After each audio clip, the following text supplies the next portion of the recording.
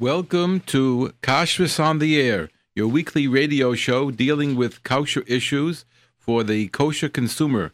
And I'm your host, Rabbi Yosef Wikler, editor of Kashrus magazine. And tonight we have no guest. We're going to be able to take a lot of calls. You can call as soon as you want. I would like you to discuss the fish issue, which was what we took up last week, and we're going to take a little bit of time now to discuss. But if you want to discuss something else, call a kavod. You can reach us at 718-683-5858. Again, the studio number is 718-683-5858. And we'd love to hear from you, whether you're right now in Brooklyn or you're vacationing elsewhere. However you hear us, wherever you are, please give us a ring and let us hear your kashrus concerns or points that you'd like to make. In addition, you can text us at 347-927-8398. Again, text at 347-927-8398. Before we get started with the program, I want to just tell you what happened last week. And we're going to try very hard to recap a little bit and to discuss the topic of the insects in the fish. Last week, we discussed with Rabbi Gershon Bess from California. We were discussing the situation in the fish.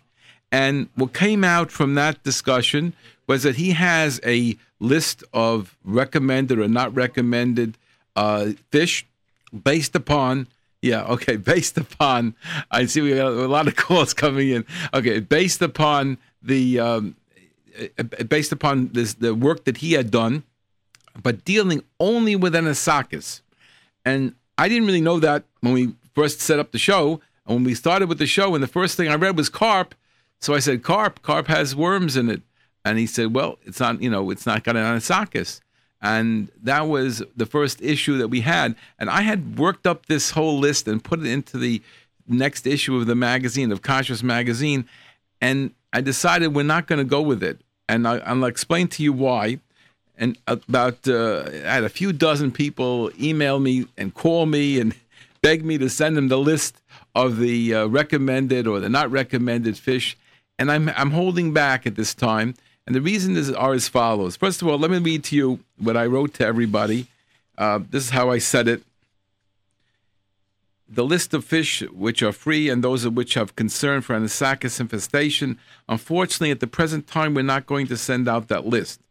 Kashrus magazine is of the opinion that further research needs to be done, and the name of his sponsoring organization should be associated with this list. In addition, realize that the list does not take into account any other parasites common to fish that are embedded in the flesh. Furthermore, everyone needs to realize that the findings of a competent mashgiach who is looking for worms in fish is the only real guarantee of worm-free fish. In other words, it's only as good as the mashgiach or you yourself if you buy fish. And we'll talk a little bit about tonight, I hope. If not, we'll probably be printing it in the magazine in the next issue. But the point is that a list is not any guarantee. And I'll explain to you why. First of all, the fish that we have, the names of the fish that we have are not accurate. The OU does not put out a list of kosher fish, even though many other people are publicizing the list of kosher fish. Their position is that you shouldn't have a list of kosher fish because everybody's calling this or that and that or this, and a lot of times it's not the same fish. And in different parts of the world and at different times of the year, they'll call different fish that name. And it's like if a person says sea bass, you think sea bass is just one thing, like a bass in the lake. No, sea bass is a whole group of fishes that they call sea bass. The same thing with flounder. It's a whole group of fishes that they're calling flounder, and they're very, very, very different. So the word is sometimes fools us, and it's very hard to go with the name alone. The best is that everybody should either get fish from a reliable source, that somebody who is checking that there are no worms in it, and I mean no worms, not just anisakis, but any worms in it. And in addition to that, if you want to do it yourself, you could do it. Get Rabbi Vaya's book, Bedikas Hamazon, Laws and Practical Methods for Checking Foods. It's available in the bookstore. You can get it from us at Kashrus Magazine. You can call us at 718-336-8544, or you could text us if you want, or email us at kashrus, KASHRUS, at AOL.com. And we'll get the book out to you. It's a very, very helpful book, and he's got pictures of the insects. He describes the different fishes, how to examine them, and what to do. It's not that doesn't make you an instant mashgiach, but it might be enough for you if you're picking the right fish and you're doing the right work. You'll be able to handle it, and if not, take yourself into one of the mevinim in some of the stores and ask them what you're doing right or wrong.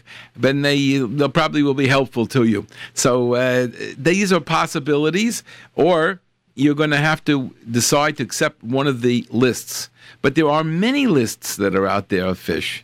I saw myself this week a few lists, and I met with people and discussed with them about these different fishes, and it didn't seem, from the work that I did, that they're all on board together. And that's the concern that I have, and that's why I pulled back from mentioning about sending out the list. Although you can get the list, you can go to Rabbi Gershom Bess's website.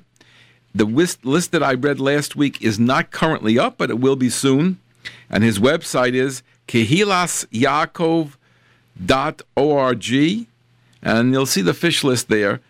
Kehilas Yaakov, KEHILASYAAKOV.org. And that's Rabbi Gershom Bess's shul. And he puts a list up over there. And if you're interested in that list, call a kavod. But there are other people who have lists, and I'm not going to say this one is better than that one, etc., because it's a problem. It's not an easy field at all. And really the best is to have a good mashgiach checking the fish for you in a store where they're dedicated to looking for the worms in every fish, and that they limit their fish to those that are not infested, that they only have periodic worms in them. But if they're infested fish, in a good fish store, they won't carry them. If you'll ask for a fish, we don't carry that. And they don't carry it because it's just too difficult to examine. So this is the first point that I want to make tonight. And I see we have callers, so I'm going to take the callers. I want to make another quick announcement before we take the callers. And this is something that I just spoke to Rabbi David Goldstein today. And he told me the following, that the blueberry situation is the same as last year, and the blueberries are infested, and there's all kinds of insects in there, the mites, the thrips, the maggots, and scales. I saw myself scales on the outside of these blueberries last year. I looked at it. It really was a serious issue. But he did tell me the following, that you could get frozen blueberries with a hamish hashgacha. And the reason why we say a hamish hashgacha is because the hamish hashgachas are taking this matter very seriously now. And what they're doing is they're going to the fields and selecting only the clean product, the ones that don't exhibit the problems that we're talking about. And so even if there might be some with a mite here or there, but at least they're washed properly, and the chances are that they're really, really free. And if they're not really free, at least you wouldn't have a mir hamatzui. And Rabbi Goldstein has done a lot of checking on that, and he said that the frozen with a hamish hashgacha, you'll have to decide what that means, but with a hamish hashgacha should be acceptable, and that's he wanted me to notify people to that effect. So that's something, at least one thing came out tonight on the positive side. So let's go to the callers. Go ahead. Okay, you're on Kashrus on the air. You're on the air. Go ahead. I wanted to know the contrast of wood chips. I couldn't hear what you said. Barbecue wood chips, when you're making a charcoal barbecue? Yes, the barbecue wood chips, they do put flavors, and they do put things on it. There are some companies, I saw one that has hashgacha. I don't think that it needs hashgacha. My Rebbe Zatzal, Rav Asher Zimmerman, taught us that these shouldn't be a problem, because it doesn't. You don't put it on the coals. You put the coals under the food, and what will happen is the worst that you'd have is something coming up, and it's what we call reicha. And halachically, reicha lav milsa b'di'evet. So it's really unlikely that you're going to get a flavor of that thing into the food. And if it would be, it's only called a reicha. It can't asa the food. If you put things directly on the wood, yes, then you would want to know that it's kosher. But it's a trip to say that it's not kosher, and even if these are not kosher, still in all, it wouldn't affect us. Good. Okay, thank you very much. Go ahead. You're on Kashrus on the air. Can we help you? Yeah, hi. I'm on the phone? Yes, you're on right now. Yeah, okay. I'm sorry for going off topic. It's just about a previous year. You were talking about slush from the 7-Elevens, for instance. You don't mean so you don't want to say slush. You're saying the wrong word. You mean the Slurpees. That's Slurpees, I'm sorry, that means you go back a ways that you use the word slush. But now it's Right, Slurpees. okay, You right. got to use the lingo. Slurpees. Yeah. Yes, that's right. Yeah, I'm giving away my age. Do you have the same issue with the soda fountains at these Yes, I do. I do have it very strongly because I have seen it myself. I mean, listen, I didn't ever see it myself. I was told by people in the industry that people do cheat on that. And the reason is obviously the price. And they say, this is what the people in the game say, if it's cold and it's sweet, then it sells. And people don't really have in their mind an exact focus. But that would be a big lawsuit if they're representing something. No. Let me tell you. What happens is that again, we said here last week that the Slurpees was saying OU and it was OU dairy, and that some of the Slurpees are saying OU and it's not OU certified. We discussed that whole thing here last week. So why isn't everybody getting sued? There isn't enough time to follow up all these things. If somebody maliciously tries to cheat the companies, the hashgacha, by putting a big OU on the store and it's not kosher or certified, they'll get them. But some of these other things are so tiny. Do you know? Could you imagine if you realize that in the stores, the supermarkets, 90% of the repackaged products are illegitimately putting on there a hashgacha name. They're not allowed to put the hashgacha name there. Once the package is open, it's none of that hashgacha anymore. And almost every store is putting that on. There's not enough time to run after them. That it's something that the people just let go. I know that on your previous lectures you didn't mention the soda fountain. You only mentioned the slush. No, I did mention it. I said that the one on Avenue J is certified for that as well. But of course we've mentioned it other times. The show is on every week, and nobody can listen to every minute, every show, and catch everything. So you didn't hear that one. Now you heard it today. Okay. Excellent. Thank you for calling. Go ahead. You're on Kashrus on the air. Can I help you? Yes, I want to know about Star Wars exploding candy. Is that kosher? I have no idea. Does it say hashgacha on it? I don't know. If it doesn't have hashgacha on it, we can't say that it's kosher, right? We would have to be a navi to figure out if it's kosher. The only way to know is either it has a hashgacha or, I don't know. That's about it today, right? Okay? Thank you for calling. Is that kosher? Okay. That's it? Okay. No, I have there's another question. How does the blueberry problem affect yogurt, let's say from the Hamisher companies? Well, again, yogurt? The information I'm giving out today is that in the frozen area, they've been careful about it. So, a Hamish hashgacha has to be aware of this problem and can be concerned about in the yogurt as well. I mean, if you want to be conservative, so then you skip any yogurt that has either a strawberry or a blueberry pieces, but then you take only where they have a strawberry jam. I mean, a jelly, whatever you would call it, where it's just loose, a liquid, or you take or a different flavor. But if you want to believe them, obviously, if they're taking that seriously, they're going to take this seriously too. I can't guarantee anything, but there's the same people giving the hashgachas. If you're taking a good, reliable hashgacha, they have to take that into consideration. Blueberries is in the category today of strawberries and raspberries. Okay? Thank you very much. You're certainly welcome. Okay, we got a free line, so I can talk a little bit. I want to go in a little bit more to the topic of the fish and the worms in the fish. And I want to explain to you that I didn't come into this topic today. It wasn't invented today. In the year 2000, I wrote about it. And I probably wrote about it earlier, too. I just didn't check by my magazines back further than 2000. But in the year 2000, we talked about the worm problem. And we were then not talking anisakis because nobody around anywhere knew about the anisakis problem. We just knew about worms and fish. And it was at that time that many people felt it was, extreme. We were over the top. And some people called me apikoris because I believed that the worms were coming in from the stomach, although I've been vindicated many times. However, that was, people got all nervous about that. They felt, how could you ask to such a thing like that? And what we did that time was we printed an article, and this I could get you. It's Are the Worms in Fish Kosher? Was written by Rabbi Ephraim Israelowitz, but I added a lot to it. And specifically, I went into the topic of the size of the insect, of the worm, when it would get into the fish. And this was very, very important to me, and I spent a lot of time on it.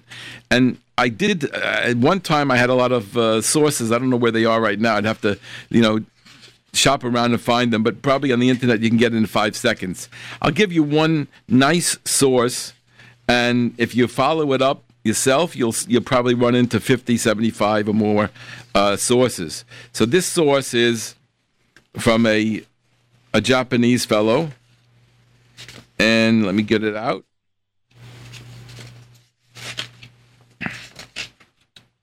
His name is Nagasawa, Nagasawa, K. Nagasawa, Nagasawa. He wrote a book called The Life Cycle of Anisakis simplex, a review. And it was printed, actually it's not a book, it was an article, and it was printed in Intestinal Anisakis in Japan. That's the name of the periodical, Intestinal Anisakis in Japan. And it was published in 1990 by Springer Verlag. And what's interesting about this is that I'm going to read to you what I have here. It says that the size of a parasite, such as this common worm, the Anisakis simplex nematode, is greater than 6 millimeter in length when ingested. It's ingested into the when it goes into the shrimp, and from the shrimp it goes into the fish. So in other words, it was totally visible in terms of its size. It was 6 millimeters. The naked eye can spot something of 1/4 of a millimeter. So this is 24 times the size of what you could see with your naked eye. That's the size it is when it's swallowed by the shrimp. And then afterwards it gets even bigger and it's swallowed by the fish. And it's definitely large enough to see. So how in the world then do people deny this? The answer is that many people deny it. Well, first of all, they have the Gemara and the Shulchan Aruch that is confusing, which we discussed last week. And then the other thing that's important is that they say that when it's ingested, it's inside something else. So even if you could see it, you can't see it. So therefore, you don't see it. But that's something you have to. That's not been proven, that idea that they say. But that's one of the svaras that they use, one of the rationales that they use. That since it's inside something else, you never really see it, and therefore it's not really visible. So since it was never visible, no one ever saw it. They saw it inside another. It's inside the shrimp. So therefore, you never saw it go in the fish. So therefore, the whole growth took place when it's inside the fish. All right, that's a discussion of what all that means. You can go back and anyways, he has over there a list of sources a mile long, at least 75 sources, I believe, were quoted in there. Tremendous amount of sources. And it's very easy to find. This was all with the beginning of Anisakis, and it was in 1990 this was printed. most of the works that I found were only from the 80s and the 90s. So when people ask, what about Rabbi Moshe Feinstein? Why didn't he answer it? Because Rabbi Moshe Feinstein probably did not know these findings. They were very late findings, and he passed away early. I don't know if the material was out, and it certainly wasn't known, and anisakis was not known in that time. And people didn't do the research to find out the size of when the insect was ingested. That thing about the size I found was only the earliest anyone ever discovered that was in the 1960s, and it wasn't something that was popularized. So it's very possible that Rabbanim from previous Dor did not know that information. That's something very important to note. So I don't want to belabor the point. I want to go on to other topics. And therefore, you can call now, 718-683-5858, to discuss any topic of kashrus, 718-683-5858, or email us at text us, at 347-927-8398. You can text to 347-927-8398. Just want to mention another thing that came across this week, which I thought was very interesting, and that is that the strawberries, and I always get questions about these berries. Are they real? Is it really truly a problem? So the MK, that's the Montreal Kashrus Organization, put out in the Canadian Weekly, they put out a strawberry update on July 10th. It said that as of that time, they found that the strawberries were relatively insect free, and yet they still required 3 things be done before you eat it, and they allowed this for a 1 week only, for the notice from July 10th to July 17th, and only for Quebec strawberries. So it's Quebec strawberries, people up in Quebec eating them, and he says for 1 week they could buy them, and then he said you have to do 3 things: the crown should be cut off. That you lost a lot already. Make sure not to make a hole in the fruit. The fruit should then be soaked in soapy water and rinsed. And after that, they were allowing them to use it. That was for the week of July 10th to the July 17th. But unfortunately, by the 17th, they already published in the Canadian Weekly that please be advised that Quebec strawberries were now found to be highly infested and therefore cannot be used until further notice. So if there was a heter, they gave a heter for a week. They didn't make the week. And this is an example of a responsible kashrus organization telling you we can't do it. So all those people who are saying, "Well, I got this," it's only some people in the right-wing fringe are saying we shouldn't do this. It's not true. This is the mainstream kashrus organizations telling you that strawberries, and we're adding blueberries, are very, very tough. Not a simple matter at all. And the people who give you the quick fixes, I think you have to question whether they have the inside track, because these people wouldn't embarrass themselves. They gave a heter for a week, and then within that week they're telling you to stop it. So that's a very telling situation. So we're welcoming you to call now at 718-683-5858, wherever you are, to discuss any kashrus issue that you're interested in. We'll take a moment to talk about our sponsor, which is Glattmart. When you think of Glattmart, conveniently located at 1205 Avenue M, you should think of price, service, convenience, and quality. Whether you shop for a few items or for a full wagon load, you can save plenty of money by shopping at Glattmart. Their weekly specials run from Wednesday to Tuesday and appear on their website and on What's on Sale, WATSONSALE. And the Glattmart convenience comes in 2 packages, parking and time. You could save time by using their valet parking service. Just pull into Glattmart from the East 12th Street entrance, and they will park the car for you and have it ready to load up with all those special items you purchased. And at Glattmart, the quality of meats is A1, with kosher certification from both the Star K and the Vada Kashrus of Flatbush. With Base Yosef meats and with expert Nikor, at Glattmart, you're getting quality kashrus. Glattmart is at 1205 Avenue M. Meeting your shopping needs is their top priority. If you meet Dove in Glattmart, tell them you heard about Glattmart on Kashrus on the Air over J-Root Radio. Okay, we have a caller? Oh, we have a text. Okay. Someone asked canned fish, salmon, sardines. Okay, so I don't know what salmon, sardines. That's two things, salmon and sardines. We're going to give you not a list because I can't do that, but I will tell you some things that are pretty safe. We've always been saying, not me, I mean, this is the kashrus world, that the farm-raised are acceptable. So anything that's farm-raised, as far as I know, is acceptable. So, for example, they have farm-raised black cod that some people use as sable.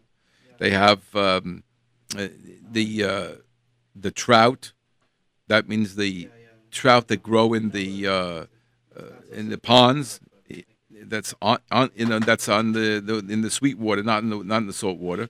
They have a number of other fish that are salmon, which is raised in a farm raised.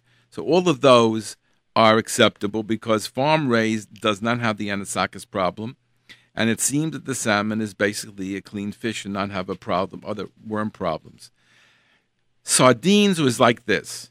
For Morocco and the Philippines, sardines are acceptable. And skinless and boneless sardines are acceptable from all countries. Now, this doesn't mean that all sardines are good.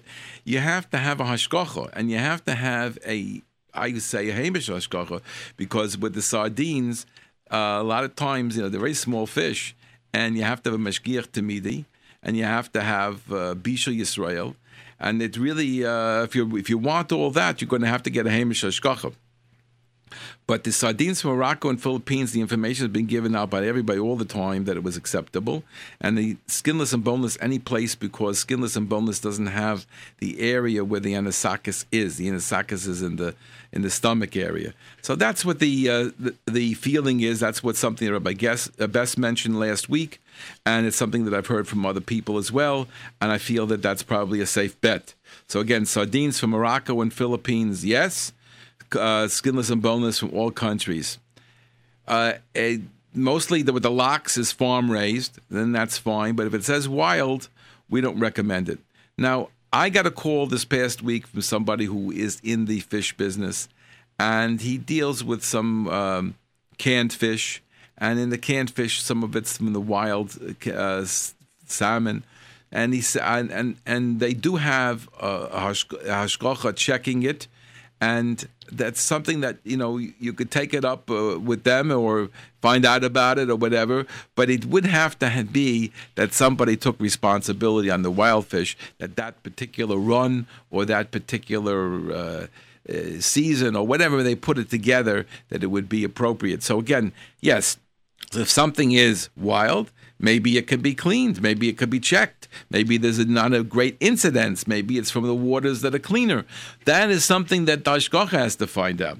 But the general rule is that wild is a problem and that farm-raised is acceptable. The tilapia is good. The trout is good. Tuna is good. Some may raise the nose of the tuna, and I really mentioned years ago that it was a problem with the tuna because someone said to me he sees worms in there. Other people have not been able to find that as easily, and I don't know if the tuna should be a concern. We're talking about the tuna in can for sure is good, but with the tuna in the fresh tuna, I don't know if there's anything wrong with it.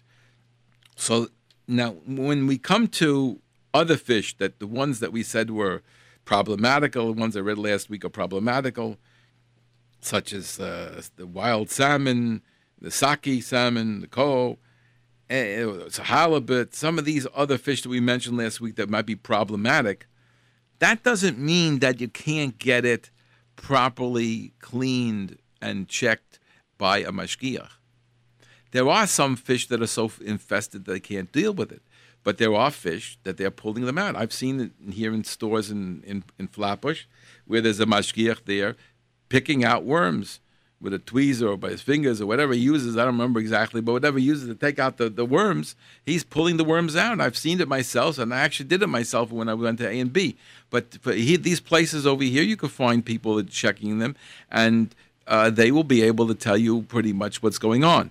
The problem is that are they looking for all the worms in the fish, or are they only looking for in the belly area? Yes, the predominant amount is in the belly area, but I would like to have somebody tell you he's checking for all worms, and he's sort of guaranteeing to you that there are no worms in the product. When it comes to the herring, I don't have a good answer for anybody because there's definitely worms in there and anisakis in there, whether they are today better than before or this or that, I don't know. But you're going to have to ask somebody else. He said last week, and they were all right. I have not heard that from the people that I've spoken to. So I don't want to disagree. It could be as they said, and that's everybody has the right to decide who they would like to rely upon. I didn't come here to disagree with Rabbi Bess. I would have disagreed with him last week if I had disagreed. But I can only say that this is a complicated issue. Decide how far they want to go. They want to be very, very safe, stick to the salmon, tilapia, and the things like that, the trout, etc., or they want to open it up more and they feel that the list that he presented or somebody else presents is good, fine. I would suggest to everybody, again, whether you get it from me or you get it by yourself, to get a hold of Rabbi Vaya's book for two reasons. Bedikas Hamazon, it's got everything in there. It's got the vegetables and the fruits, how to check, what to check, and what to look for, and what the insects look like. I speak to many people; they never saw the insects. I said, people told me, a woman called me up, a young lady. She just got married. She said, I'm checking, and I don't see anything. Am I doing the right thing? I said, if you've never been shown a bug, then you're doing the wrong thing, because how do you know what you can see? You might be seeing them and not realize it. You may not be, you don't know how to find them. When you get used to it, then you could find it. Somebody has to show you how to do it. Now, everybody asks me, so I want to learn. All women call up, we want to learn. I don't have anybody to teach. Right now, I have nobody to teach except Rabbi Goldstein, only teach men. So if you have to find somebody else to teach you, there may be people around who will do it, but I can't do anything for that. But without seeing the insects, you don't have a chance. At least Bedikas Hamazon, you have a chance. If you get Rabbi Vaya's book, you can call us and get it from us, 718-336-8544, or email us at kashrus@aol.com, or go to a bookstore and pick it up. That would be the first level. You get the picture of the fish, you picture of the worms. He discusses where the worms are found, which the fish are. He has his own list there of which fish are an issue. He doesn't have every fish there, but there's a lot of fish that are mentioned in his lists, and you'll get started in it. And more than that, I can't say right now, and I'm going to close the topic of fish. Oh, they asked me about the canned fish. So canned fish is going to be the same as a regular fish. It doesn't matter that it's canned. And we mentioned the salmon and the sardines. So we're looking forward to you calling in. Nobody's calling in. You have a chance to do it. 718-683-5858. 718-683-5858. Call in from wherever you are. If you're up in the mountains, if you're someplace else, this is a good opportunity. You get a chance to talk about your issue right here on the air. Okay, first caller, go ahead. You're on Kashrus on the air. Can we help you? Yes, hi. You're on the air. Hi, hello? Yes, go ahead. I'd like to find out about corn on the cob. Okay, we've mentioned it many times. Corn on the cob is not acceptable at the present time, according to the information that we have. What about frozen corn? Frozen corn on the cob also. Only canned corn is acceptable, or baby corn. Uh-huh. And frozen corn, like other Hamisher products make in the bag, like with mixed vegetables? It's little pieces of corn that's cut up. That's okay. Real pieces of corn, or they're baby corns? No, they're real pieces of corn. Eden has it. I don't want to name companies, but the companies have it. They cut up a piece of a whole cob? It's called mixed vegetables, and in there is corn. But the corn is in the cob or not in the cob? No. Corn that's niblets. That's fine. Even if Okay. even if it doesn't have to be canned corn. It could be frozen, whatever it is, but it's pieces.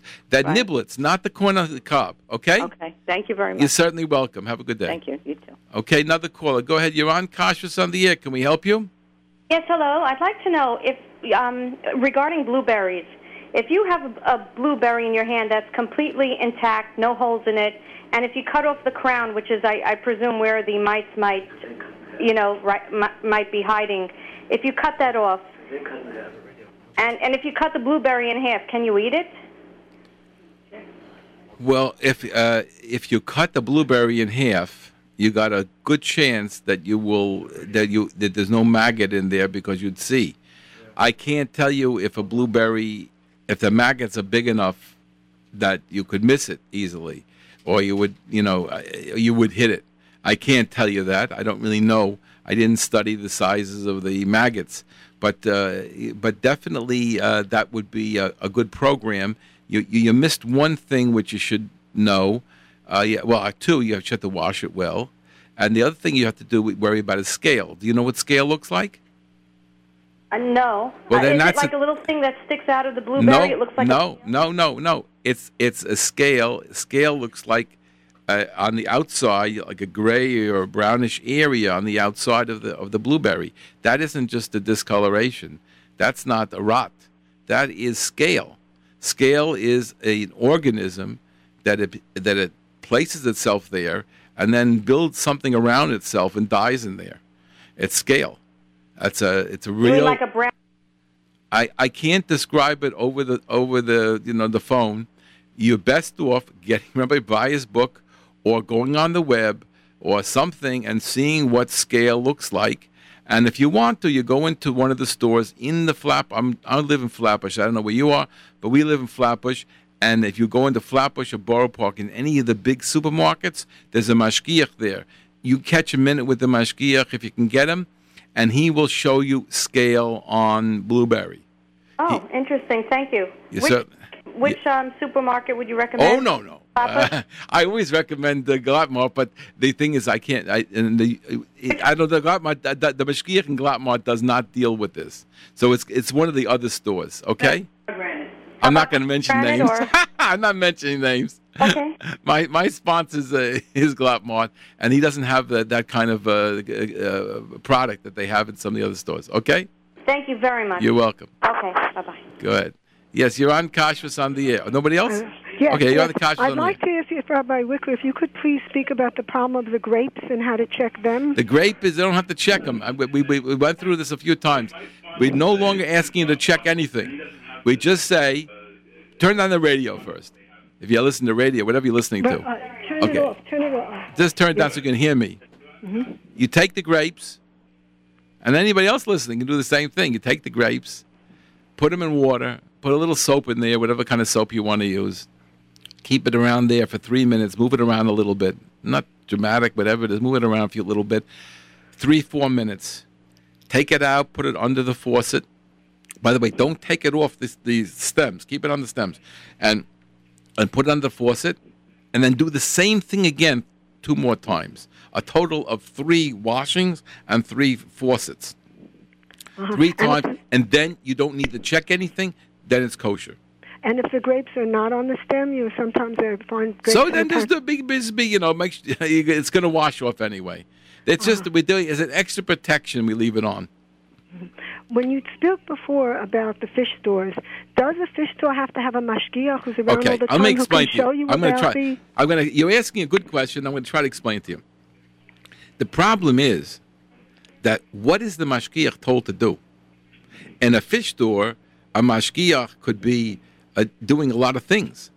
And sometimes the only thing he's really important to them is that the fish that come in are kosher fish. So, for example, let's say the owner bought it at he gets deliveries, so they have to check the fish in, or else he's got himself went out to the fish market, the big fish markets, and he bought the fish there, and you got to make sure nothing else got mixed into it. So we definitely he has a job, he has certain things he has to do. They may sell a lot of fish stores are related to other businesses, and sometimes he's doubling. But a lot of times, the mashgiach in the fish store does not really have a sophisticated knowledge about fish. The store that I mentioned earlier, whatever it is, I don't want to mention names again, but some of these stores, the people are extremely capable, have a lot of experience, they know what they're looking for, they had a lot of years doing it, and that's what we need. It's much harder to get a good mashgiach for fish than to get a good mashgiach to touch vegetables. Because the vegetable is just a procedure. But fish is, you're going into the flesh. You're cutting into the thing. And you have to have good eyes, and you have to be constantly looking for it. It's no big deal to take a piece of lettuce and put it on a light box and see a bug. I mean, any decent mashgiach, any decent person can find that, right? But to find these parasites inside the flesh of the fish, you have to have a sixth sense. You have to have a lot of experience. You have to spend a lot of time working on it. When I went to A&B, the time I went to A&B, I raised the question about tuna, and the owner of A&B, Mr. Koth, a lovely gentleman, he went right away and he said, "Let me see," and he cut up pieces of tuna fish, and wasted it. Tuna fish is a very expensive fish to eat raw, like a steak. And he cut it up to looking for these worms, and he said, "I can't find it." So the point is that he took it very seriously, and he knows fish, and he went into it. And it's not the same as checking lettuce. I could train anybody to check lettuce. I want a good mashgiach checking my fish. Mm-hmm. Rabbi Wikler, I have one more question about this. I was in a Hamisha fish store, and I asked them if they check the fish before they make the gefilte fish. So someone there said, well, the fish is ground up anyway, so so they don't have to worry about bugs. Okay, so I'm going to... I was taken aback by that. Well, I agree with you. I will explain to you what happened there. Unquestionably, you could say that you grind the fish, it shouldn't be a problem. It depends how you grind it. There's a fish grinder that you're putting it through, it's exuding through, like you make spaghetti, so you're pushing it through, you grind meat, that's what is happening, it's going through little holes. There are sizes of holes. If it's wider, it's less likely to destroy the worm. If it's tighter, it's more likely to destroy the worm. If you put it through twice, and some people put it through twice, it's even more likely to destroy the worm. So yes, they could do that. I don't think that's appropriate, and I know that people at A&B don't do that. They check for worms in their whitefish. I saw it. They showed me how to do it, and they have a man assigned to that all day long, just like they have somebody breaking eggs. It was very interesting to watch. I didn't imagine somebody could break eggs all day, but that's what he's doing. And if people take that seriously, then when you put it through the grinder, because the grinder is not a guarantee. The grinder is an extra protection, but it shouldn't be relied on as first or as the first protection. It should be a secondary step. Well, thank you so much. You're certainly welcome. Go ahead. We have a lot of calls. Okay, you're on Tasha's on the air. Can I ask a question now? You're on the air. Can I ask a question? Absolutely. Okay. My son came to me from Israel, and he says that celery, there's a big question about using celery, and I don't see any worms or anything. Is there... Okay, hold on one second. Celery, you have to learn how to see the leaf miner. If you don't know what I'm talking about, you have to learn it. Again, it's in Rabbi Vaya's book. We had pictures in our magazine, Kashrus magazine. You have to learn what a leaf miner looks like, and you will never have a problem again. Do you have email? Do you have email? No. Okay, so get somebody with email, and email to me at Kashrus AOL. Just say celery, and I can email you some of the pictures. But it's not as clear from what I'm going to email you as what you could see in a book or in somewhere else. You really have to learn it. You can go into a store. You can go into a store that sells it as a hashgacha, and they're cutting it up and making something or other. Ask them to show it to you. They'll show you what an actual. Well, how can I learn this? Okay, teach me. What do I have to do? You can go to. I have a pencil and a paper now. No, go to any big supermarket where they are they're making salads.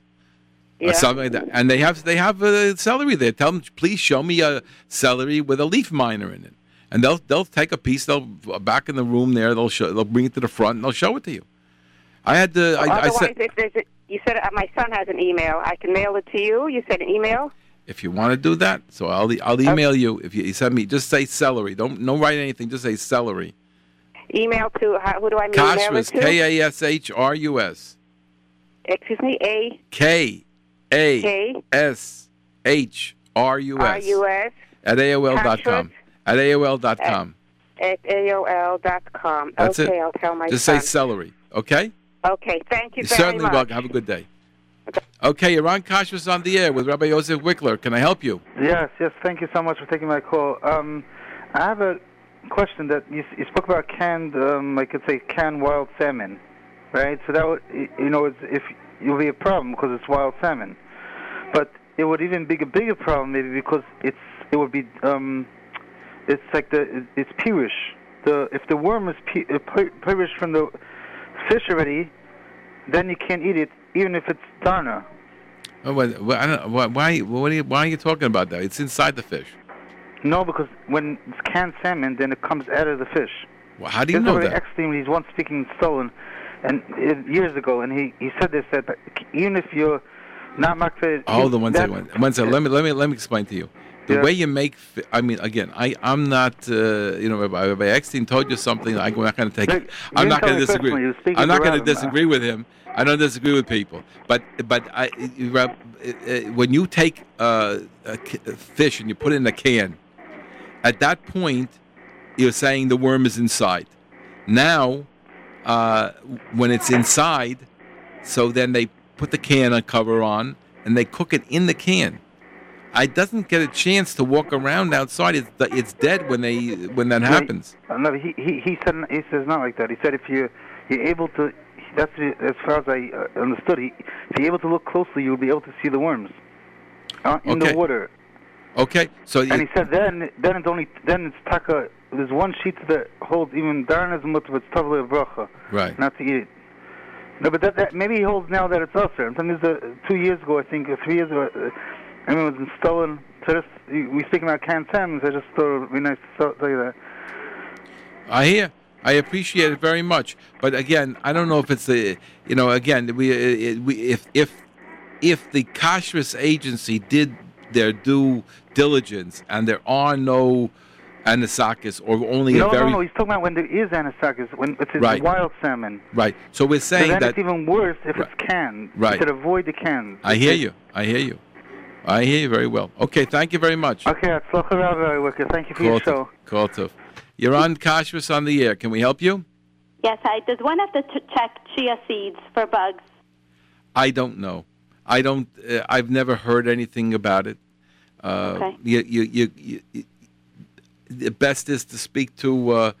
There are seeds issues, but we get very clean things. I'm looking at Rabbi Vaya's book now. I don't know if I'll get a chance to, because I'm on the, I'm speaking, so it's very hard for me to see and speak at the same time. But he has a discussion of seeds, and he shows pictures of seeds with, naguim, different things in there. But the seeds, I would guess, sunflower seeds, something like that, I haven't heard yet, because there's a relatively new thing, the chia seeds. People haven't been using it for very many years. I don't know if he has anything about chia. And even if he did have about chia, if he doesn't have about chia, it doesn't prove anything. You have to know the quality of what you're getting there. Chia is not mentioned in his book. Okay, thank you. You're certainly welcome. Thank you. Okay, you're on Kashrus on the air. Go ahead. Hello? Hello? Yeah, go ahead. You're on the air. Okay. I heard you mention a few times already about how to clean grapes, and I just have two questions about it. First thing is, I once spoke to some Kashrus agency that's very, very meticulous. They insisted you must take the grapes off the stem. I know. It seems that you feel that you really absolutely I know. It's not me. better not right. to, right? It's not me. This is what I got from Rabbi Goldstein. He This is basically what Rabbi Vaya is saying. The reason that they feel that there's more danger in taking them off than leaving it on.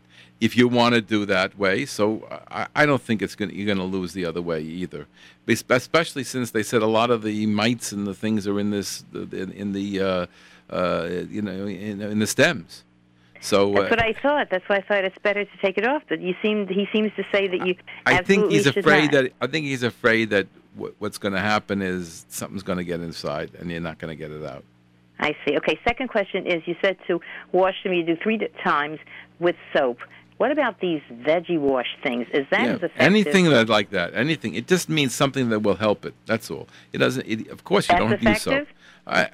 I'm sure we're not talking about something that's embedded in, but something that's on it. That it somehow, for some reason, these mites seem to hold on very well, but they definitely come off. Otherwise, we wouldn't be able to permit it after the 3 times. Right. Okay. Okay. Very good. Thank you very much for calling. Thank you. Okay. Okay, we have no more calls, so if anybody wants to call in, we have a few minutes left. Our show is you call us at 718-683-5858, or you could text us at 347-927-8398, 718-683-5858. So I wanted to inform the listening audience that we're hoping to start another program. I have currently 2 programs of men who come to learn with us and learn Yeridea. We have Thursday night, we're doing Basa B'Cholov. We have Sunday morning, we're doing Taruvas, and we're starting a new program now on Sunday nights at 8:30 till 9:45 at Avrecha Minyan, 1114 Avenue O.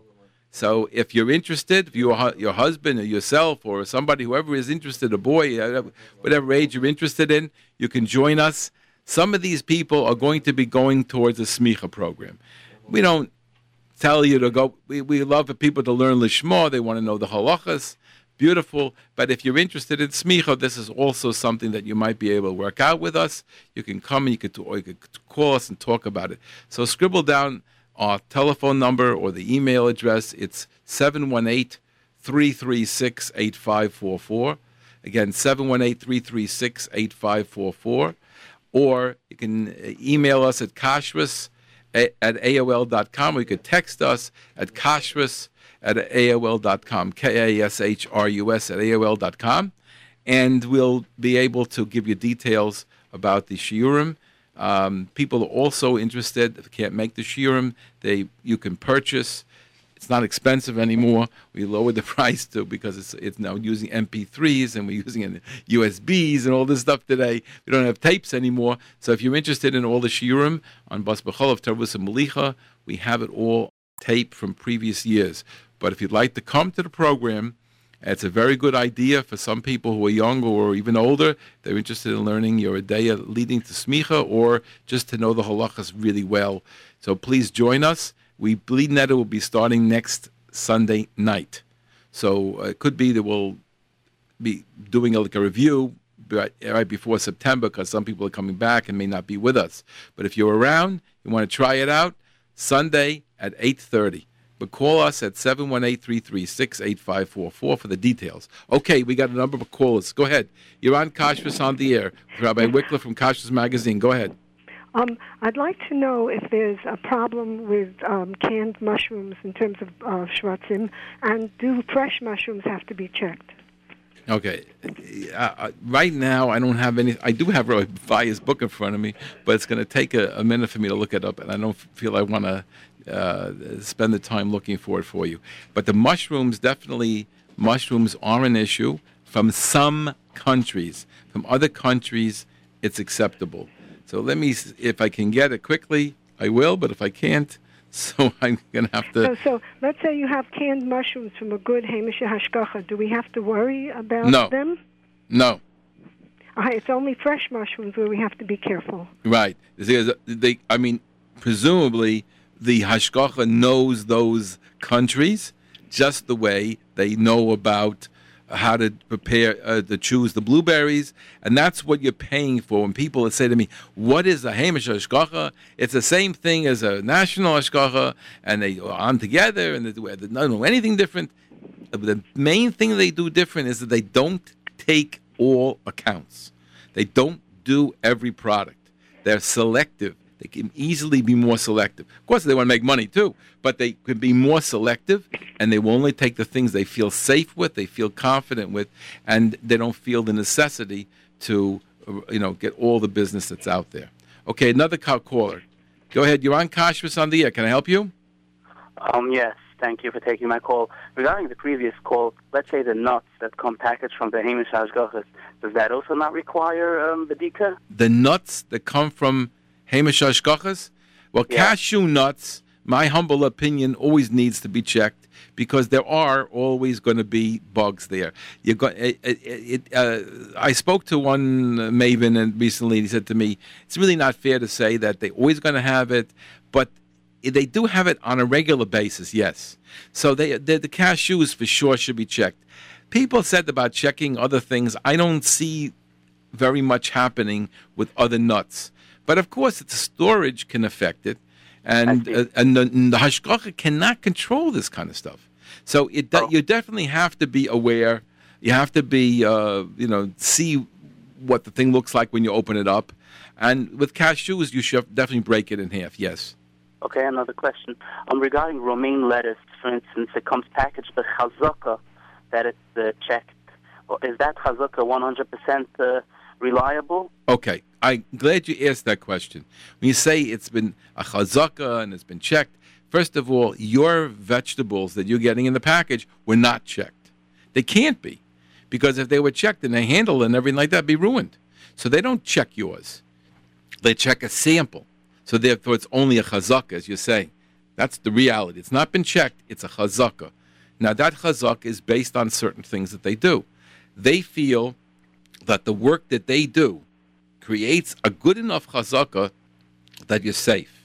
And everybody does it differently. Everybody's concept of that chazaka is different. Some people will say that, as long as I don't see a mir hamatzui at the end of the game, I feel confident. Okay, I like that. That's very nice. It's true. Mira Matsui is really the determinant. But the point is, you're only taking a selection. So the fact that you don't find a Mira Matsui at the end, you only find periodically a bug, that doesn't mean you're in good shape. That means maybe you didn't take enough of a selection. So what you have to do is that in the earliest part, before it goes in the wash, you have to check it and make sure that it's not a mir hamatzi. Then when the wash comes, you're more or less safe. You figure it didn't get worse, got better. Maybe I really don't have any problems. But again, it's not a guarantee. And there are those people who will not eat even the best romaine lettuce out there. Okay? All right, thank you. You're certainly welcome. Have a good evening. Okay, thank you. Yeah, go ahead. You're on Kashrus on the air. Yeah, I have a question about blueberries. Somebody who was involved in kashrus, he was actually a mashgiach, said that after you wash the blueberries with soap, if you let them soak, and the ones that stay on the bottom are okay, because that means they don't have any holes in them, and nothing could have gotten into them. The ones that rise to the water, to the top, are the ones that have the bugs in them, or the worms. Well, it's a very nice story. I don't believe it, but it's a very nice story. I mean, there is such a thing with, there may be a way of seeing about the holes, but you're not going to have an open hole. Probably don't have an open hole. The thing has been in there. The maggot has been in there for a long time. He got very big. So yeah. I don't believe you're going to see an open hole the way somebody nibbled and got in. I don't know if it's like that. He didn't say it was a hole. He just said that there was no air hole. I don't know. It seems to me that it's. I can't tell you yes, and I can't tell you no. I'm not in checking. You'd have to ask somebody who does the checking. And if this is a mashgiach, so ask another one if you had ever heard of such a thing. I don't think that's acceptable. We don't give that information out. The people that we speak to don't mention that at all. Okay. Okay. Thank you. Okay, you're on Kashrus on the air. Can I help you? Hi, how are you? I just wanted to inform you two quick things. I know we're running to the end of the show. One of the things is that I do sales. I was in the Bronx last week, and I walked into one of the convenience stores over there and picked up a Sunkist soda, a regular, popular brand, not a knockoff fake brand. and it did not have hashgacha on it. And it turned out that it was bottled in Massachusetts. And I called the bottling company, and they told me, that diet sunkist is not kosher. And I happened to be that they somehow wound up in New York, even though it's bottled in Massachusetts. So people shouldn't go with the assumption that just because it's a national brand that it's automatically kosher. Yeah, but I don't know you're raising a question that I don't know the answer to. We could find out. If you'll contact me afterwards, it would be cute. We'll look into it. Get me at kashrus@AOL.com or 718-336-8544. I'll tell you why. Because I don't know if that Sunkist isn't really kosher. If it's owned by a company, like kosher company makes the syrup, then halachically we consider it kosher, even if there's no hashgacha on the plant. And the plant told you it's not kosher, meaning they don't have kosher on the plant. In the plant. So it could be that the syrup is made kosher, and we give out the information that makes the product kosher, and you don't need a hashgacha on the can. So I don't know the answer if it's who really makes the syrup, but if we would get a little more information, I would research it up and let people know. Okay, I'll get that to you afterwards. Very good. The other quick thing is I know one of the popular topics right here was Slurpees. I was in a convenience store, also 7-Eleven, and I had a label on the Slurpee, not Hasidic kosher. And I said to the manager,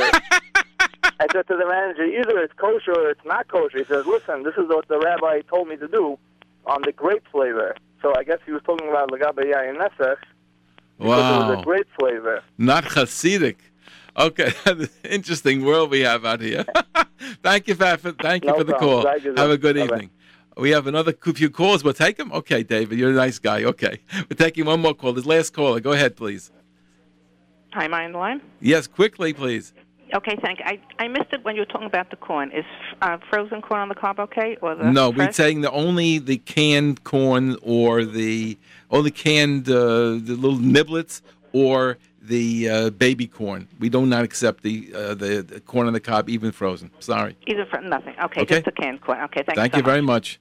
We're finished for the day, so please join us again next week at 6:00 on Monday for Kashrus on the Air.